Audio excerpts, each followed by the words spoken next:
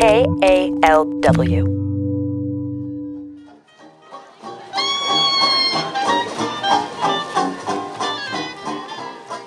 All right, we just got a fun workout with the swing dancers here on John F. Kennedy Drive. Let's catch our breath for a minute and then wander into the music concourse. We pass an interesting sculpture. It's the bust of Miguel de Cervantes with Don Quixote and Sancho Panza kneeling before it in reverie. And there's lots of statues in this part of the park. It's ironic, actually, because the park's early and longtime superintendent, John McLaren, hated them. Well, too bad, because there's one of him near here, too. He maybe wouldn't like that, but we're pretty sure he'd like listening to this show. This is the Golden Gate Parkcast from KELW Public Media. I'm your host, Hana Baba. As we walk along Hagiwara Tea Garden Drive, we can see the California Academy of Sciences in front of us with its skylights and living roof. To our right, the M.H. DeYoung Memorial Museum looks like a copper-clad battleship beached in the middle of a forest. In between the two cultural attractions is an open-air, oval-shaped plaza with many levels. 3 fountains spray and bubble in the center. You might see a gallery with artists showing paintings around the middle fountain on a weekend morning. And if you stick around and saunter to the west of the concourse, you'll find yourself at the Spreckels Temple of Music. It's a band shell that opens out to the entire space. This is the home of the Golden Gate Park Band.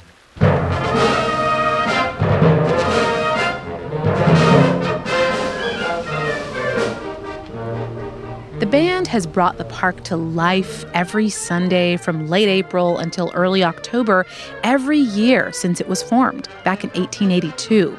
Stephen Short went strolling in the park recently, and here's some of what he heard.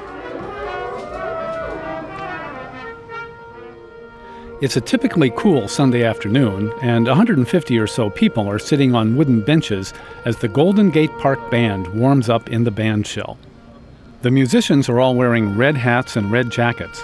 Someone in a bright blue jacket addresses the audience as the clock strikes 1. Director Michael L. Wergler. Well, good afternoon and welcome to our concert today. We have a wonderful concert planned for you, so sit back and enjoy. Community bands have always been part of American life, being most popular in the 19th century. Some started as military bands, and that's true of this one. It was formed to support San Francisco's unit of the California National Guard back in 1882. But band director Wergler says the Golden Gate Park Band has a distinction that makes it different from many of the others. We are a professional band. We actually have a contract with the union. It seems like it's a very stable band. Do you have much turnover? Not much at all. People usually stick with it. In a lot of ways, we're like the, what do they call it, Freeway Philharmonic. You know, this gives some people a little bit of their salary, and then they go and play in that orchestra over there and get a little more, and that's how they survive. Audiences can expect a variety of styles from the band: symphonic, ballet, swing band music, and of course, marches.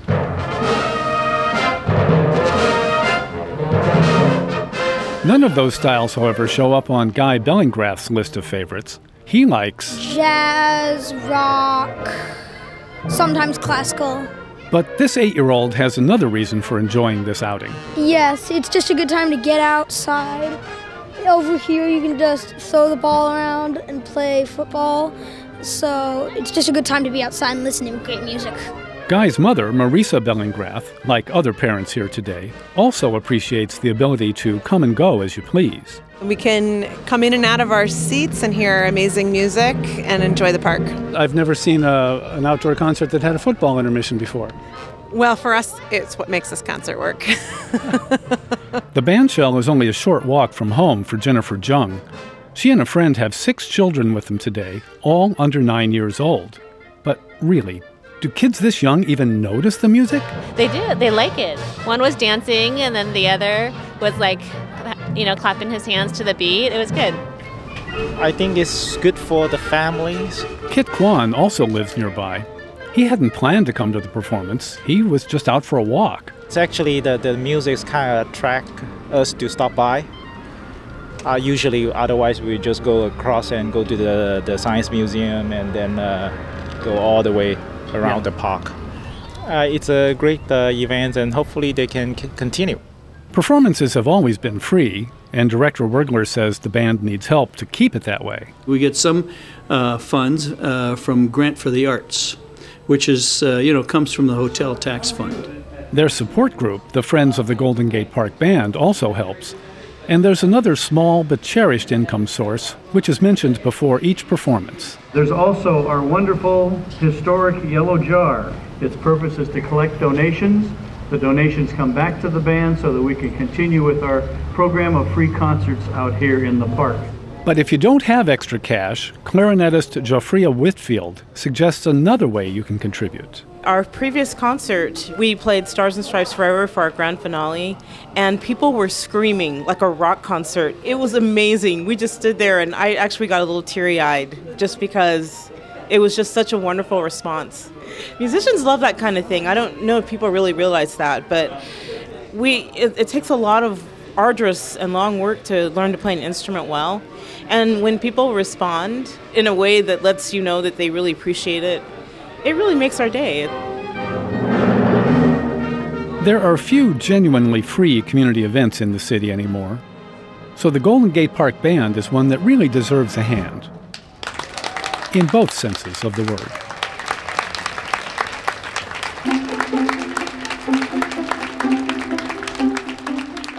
That story was told by Stephen Short. You've been listening to the Golden Gate Park cast. Next time, we're going just around the corner to a place of quiet and relaxation. Along the fence there is the eglantine roses. What's an eglantine rose? Oh, I just found out what it is. It's a great rose. It's an old tea rose, so it spreads, it puts out a very nice flower, but then you just get this brilliant rose hip behind it. Canopied with luscious woodbine, with sweet musk roses and with eglantine, there sleeps Titania, some time of the night, lulled in these flowers with dances and delight. It's Shakespeare in the Park, next time on the Golden Gate Park cast.